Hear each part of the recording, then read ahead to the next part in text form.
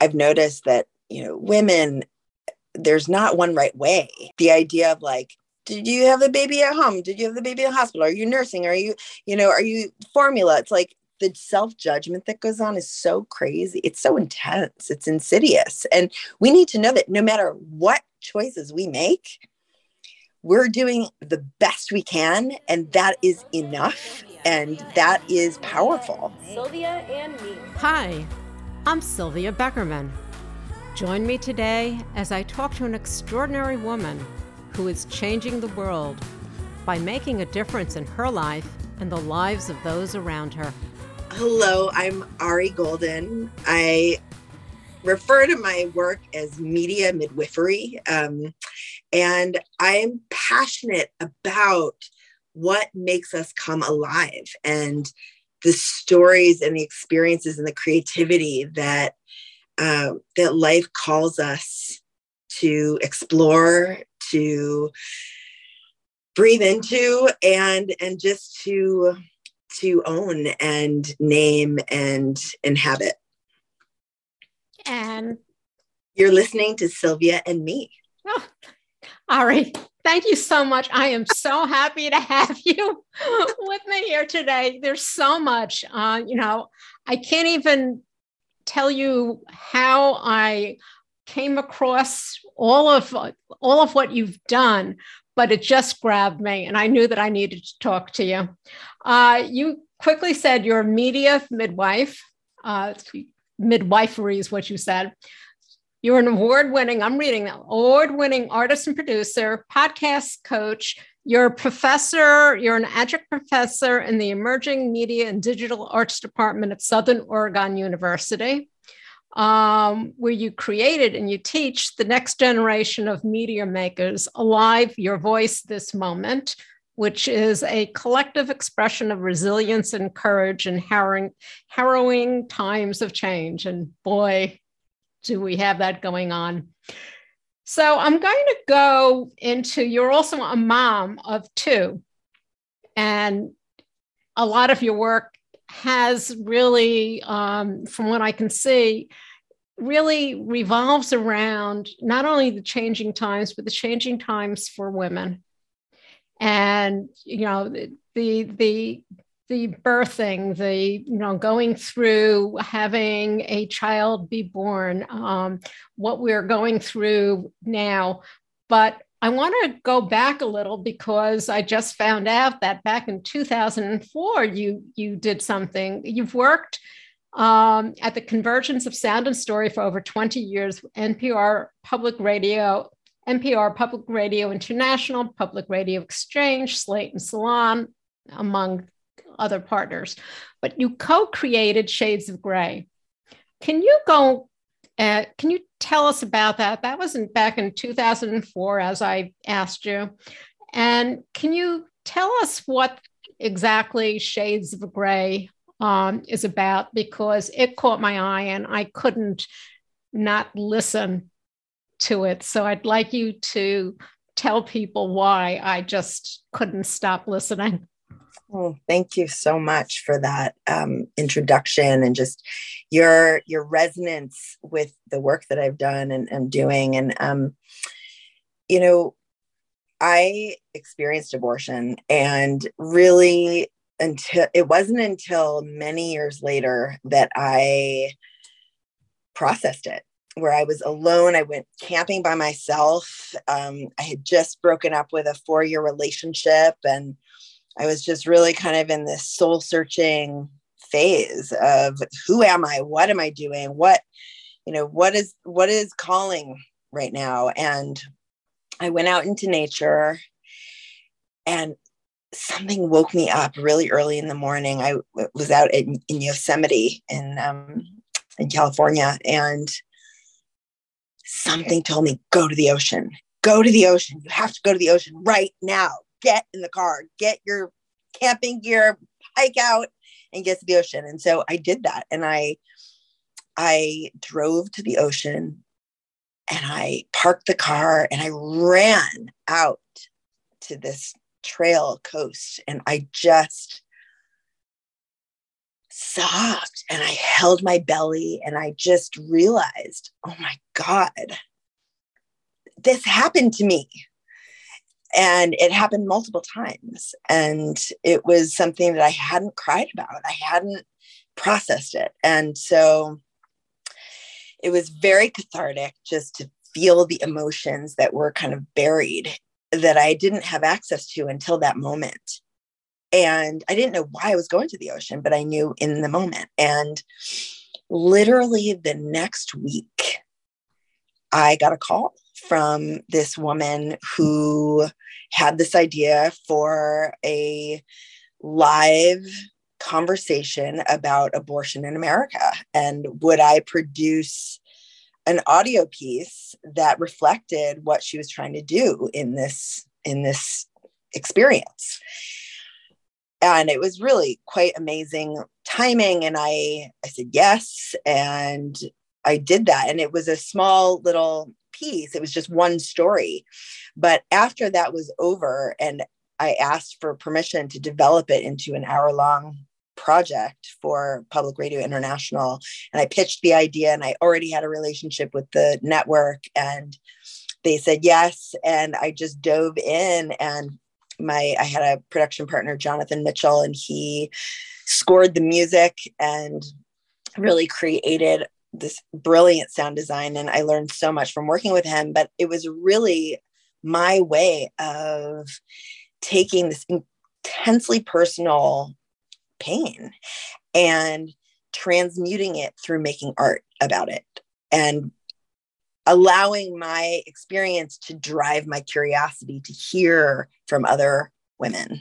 And so that's what happened. And in fact, from that, I believe 2 documentaries, Birth and Born, about the perceptions of birth and postpartum in the United States. Tell us because then you co-created the Birth Tour, which was a nationwide participatory experience based on live story sharing about birth. What did you learn from that? I learned that leaning into change and into discomfort is a radical act, and that it's a powerful act that gives life. It gives energy. It's this incredible sense of source from which to tap in our life experiences. And so I learned that sharing my personal stories and hearing the stories of others, it metabolizes kind of this open need to process what happens to us in our lives. And we don't live in a culture that does that. We save it for therapy, we save it for, private places maybe, but really just realizing we're not alone.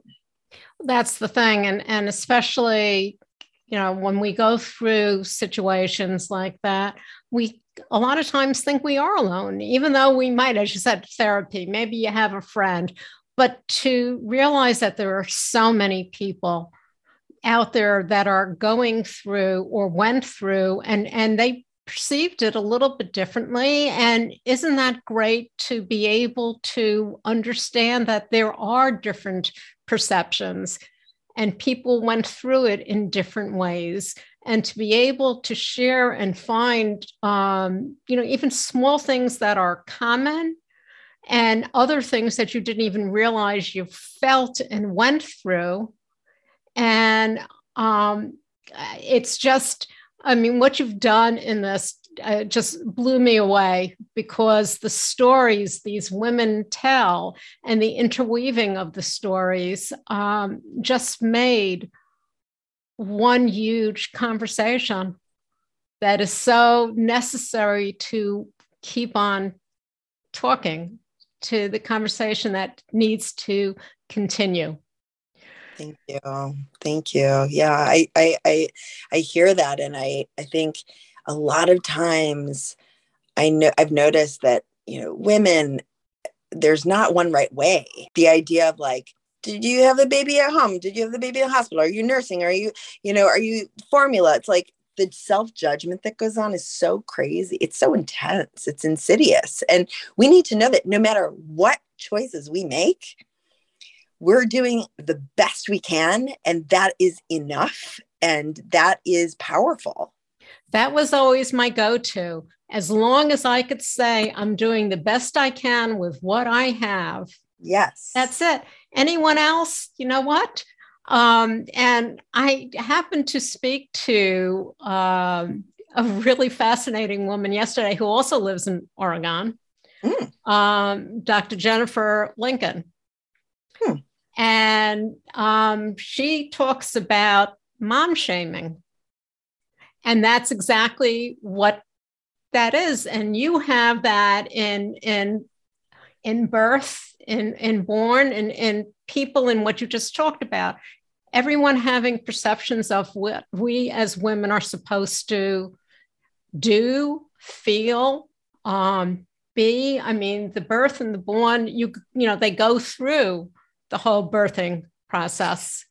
And I just, you know, as you said, it's a conversation that you found was so needed and so craved for. Mm-hmm. And if we jump ahead just a little bit, because it goes with what you did there with Shades of Grey, which won the Golden Reel Award for Best National Radio Documentary. Let's jump ahead to 2014. Okay. And yes, everyone listening, we are jumping ahead, but I think you'll understand why as soon as Ari tells us about something called Delve, D-E-L-V-E, where tell us about it, because I couldn't stop listening. How did this, and for anyone who, okay, it's an album. How did this come about? Because it's one of the most magnificent pieces of music that I've listened to. Wow. Thank you so much. You know, I have had a very challenging relationship with my voice in my life, where, you know, my mom is a mythic alpha, super intense woman who I love, and we're best friends now. But when I was a kid, it was really awful. And so I felt very quieted as a kid. And I used to sneak in like the closet when nobody was home, and I would sing. And it was just, singing was just a part of something that I felt compelled to and terrified of. And interesting, you know, getting into radio and with Shades of Grey, I remember recording my voice 30 times, hating the sound of my voice, judging my voice, just terrible. And I felt like such an imposter, and what am I doing? And I sound terrible. And so when my daughter was born, my second child in 2009, I had done the birth tour. Had all this momentum. We were doing all kinds of great work, and I was being interviewed like, oh, you're doing all this birth work. You're so, you really know what motherhood is about. And so, you know, my son slept through the night, and I had him wrapped to me, and it was just he was very kind of relaxed baby. And I thought it had something to do with me, which it didn't. So my daughter came to really humble me to the core, and she didn't sleep at all. She was up all night for 3 years. I mean, just every hour. It was totally crazy. And my production partner was like, where are you? What's going on? Like, we have all this momentum. We're doing all this work. I was like, I can't do anything right now, but be with my family. I don't have the brain power. I just can't do it. So a year into my daughter, Sophie, I was just wrecked. I mean, it was an identity crisis. It was love on a whole other level where it challenges you so deeply and you still keep showing up every single day, Every day. no matter how hard it is, no matter how painful it is. You're just like, I'm here. I'm going to keep showing up. I'm going to keep doing what I know I need to do, no matter what. And it's just a crushing ego experience, just crushes it, which is great for creativity. And so for the real stuff, that comes out, not because you're trying to perform or you're trying to do something important, but just because it has to come out. And so Sophie was a year old and my son was 5. He was 5 years old at the time. And he was in music class. And he was taking music class with a really dear friend of ours who lived around the corner. And he was late for class. And I was like, Izzy, come on. We got to get to class. We got to go. Come on. And my little 5-year-old turns around to me and he says, Mom, I don't want music. You want music.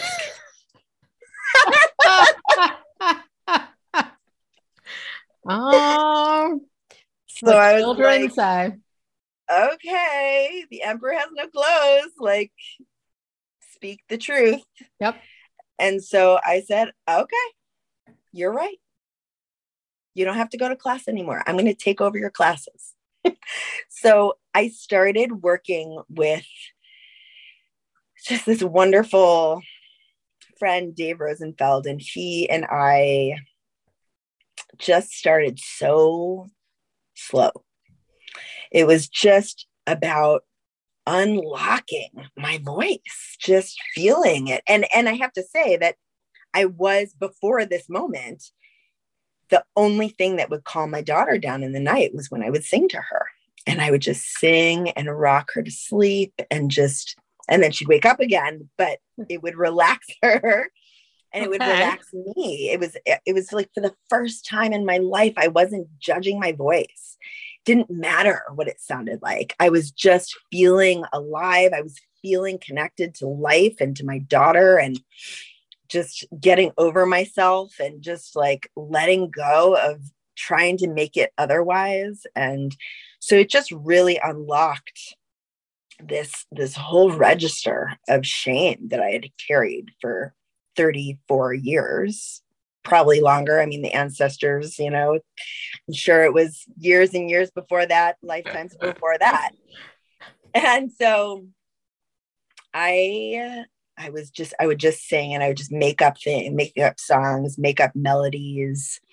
So by the time I started working with Dave, I realized like there's something here that I need to explore, and I don't know what it means. And I don't need to know what it means. What I need to be is just really present with it. And so we started working, and maybe 4 months into it, we worked every week together. And maybe 4 months in, I woke up at 1 o'clock in the morning with my daughter and was singing with her. And then as I was singing, I started to sing a verse. I started to sing Trust Myself, which is something that you've been talking about. Exactly. And so that was in there and you finally said it. Yes.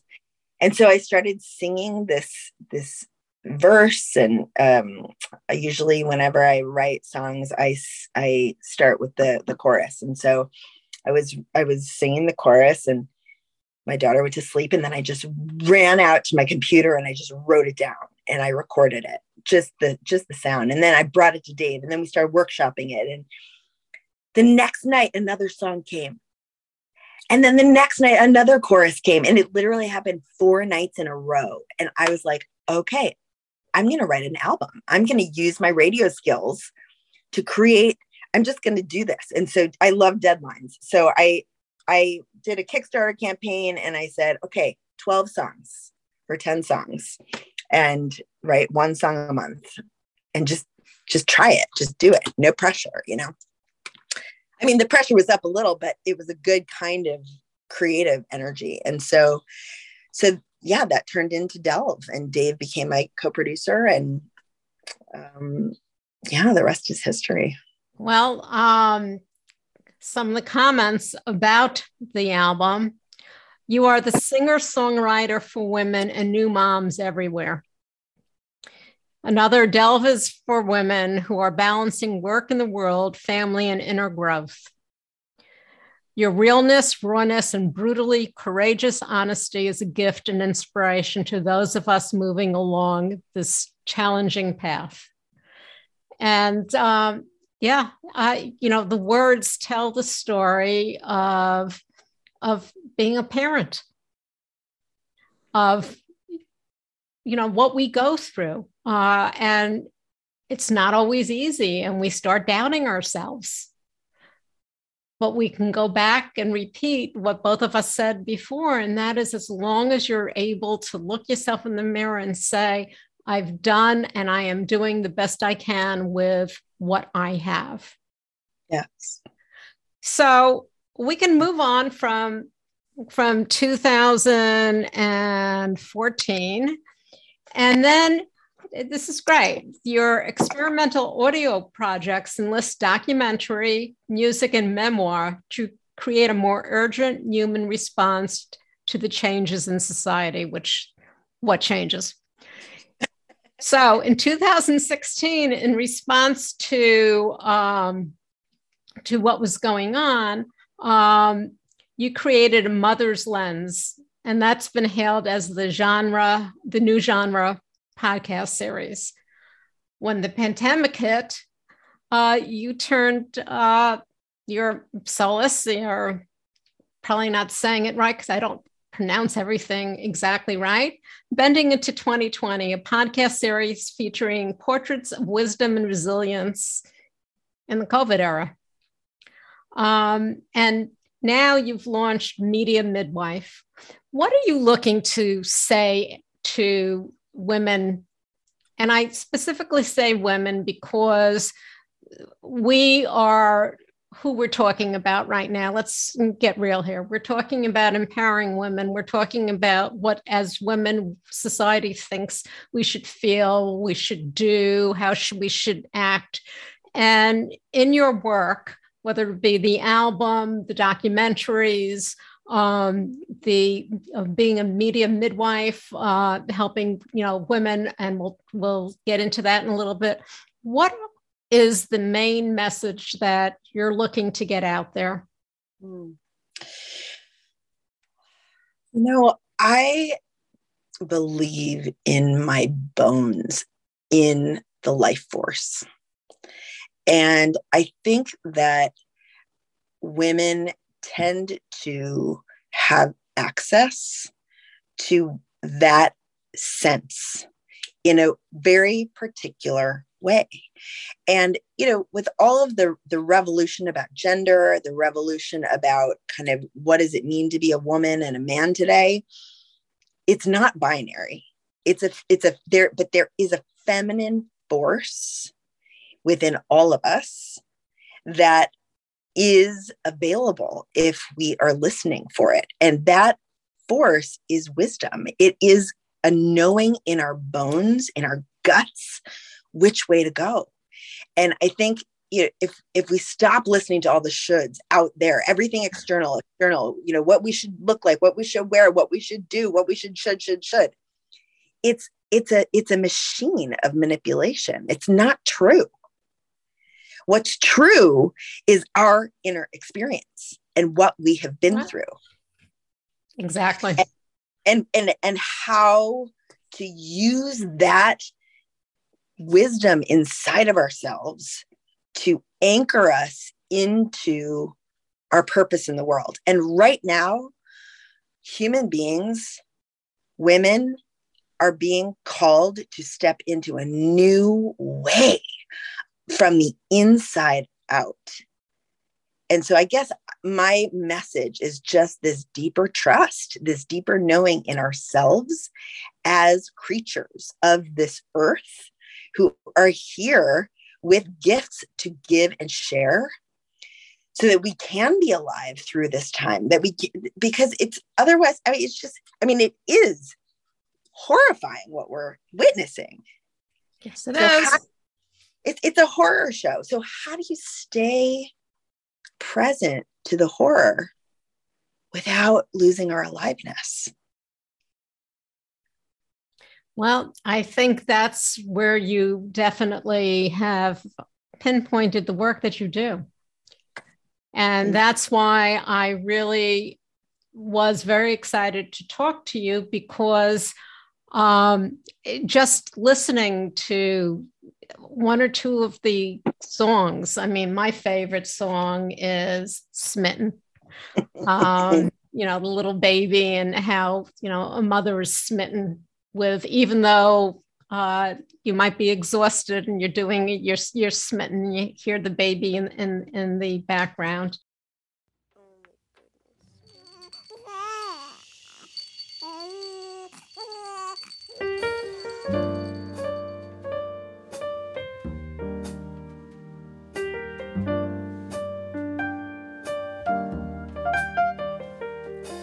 Even though my bones are so tired that I could fall asleep against the wall, my microcosmic world opens when I take the time to be in awe of fleeting snapshots like a pearl in this sublime sense of time. I never knew what I was getting into. Changes happening constantly before my eyes.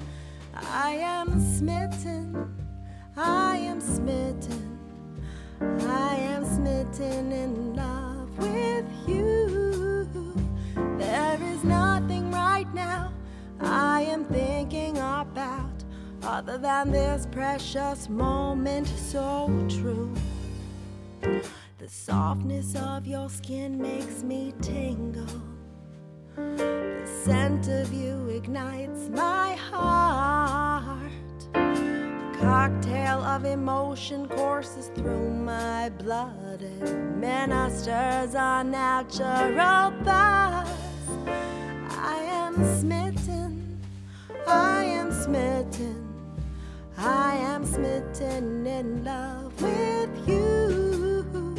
There is nothing right now I am thinking about other than this precious moment, so true.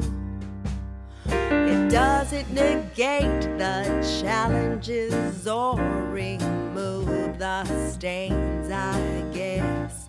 Yes, madness is a part of the experience in the midst of this delicious mess.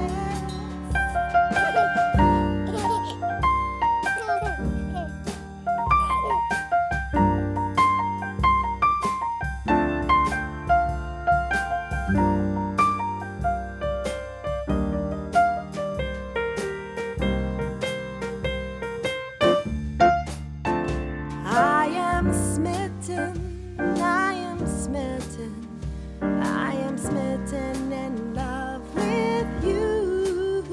There is nothing right now I am thinking about other than this precious moment, so true. I am smitten, I am smitten, I am smitten in love with you.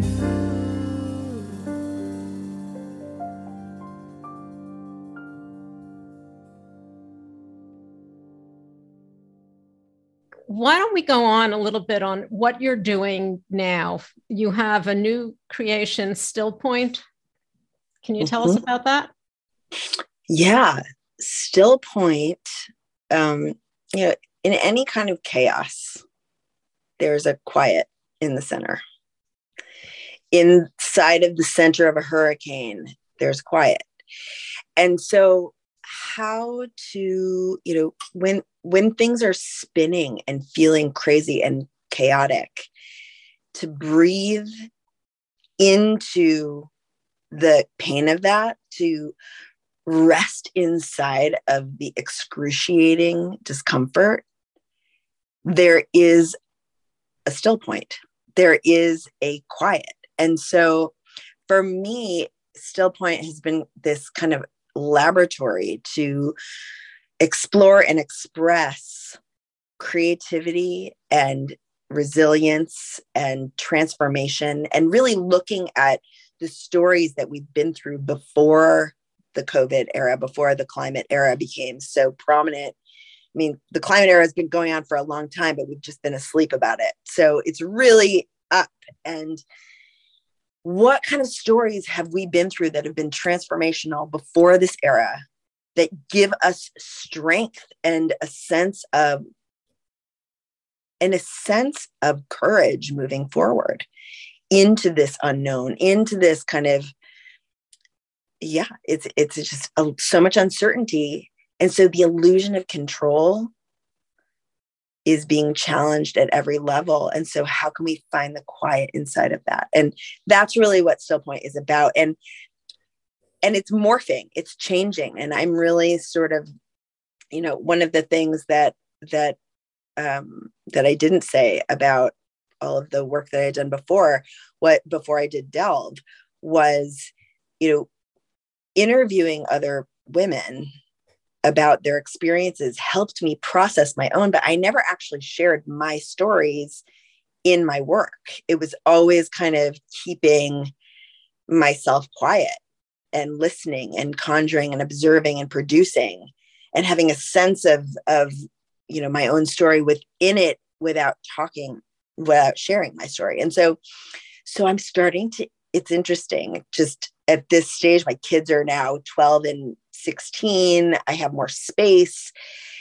It's this time. And so I'm really looking into my own stories and really starting to kind of craft more just deeper memoir. And it's terrifying, but it feels really exciting. So that's why Still Point has been on a hiatus, because I've been developing this and also developing songs that go along with the stories. Well, I can't wait for you to finish it, because it's going to be fantastic. Thank you. I just really believe it. And you've given a voice to so many women, young women, older women, who have kept their stories quiet for so long because of what is perceived to be right, wrong, should have, could have, would have, and oh my. Right. Or like, who cares? Or why does it matter? Or it's not that interesting. And every story is interesting. Yep. And we have to trust ourselves. We have to have that trust in ourselves, or we're going to fail. Right. And the story, I mean, how the story gets told is up to us. That's right. We can have it written about us, or we can step forward and feel that fire and feel that terror and its power. And it needs a place. It needs a place to be processed and moved. Ari, where can people find all of this information about you and get to your documentary and so on? Where should they go? Yeah. I can be found at arigolden.com. That's AHRIGOLDEN. And I'm on Instagram under the same handle, Ari Golden. And and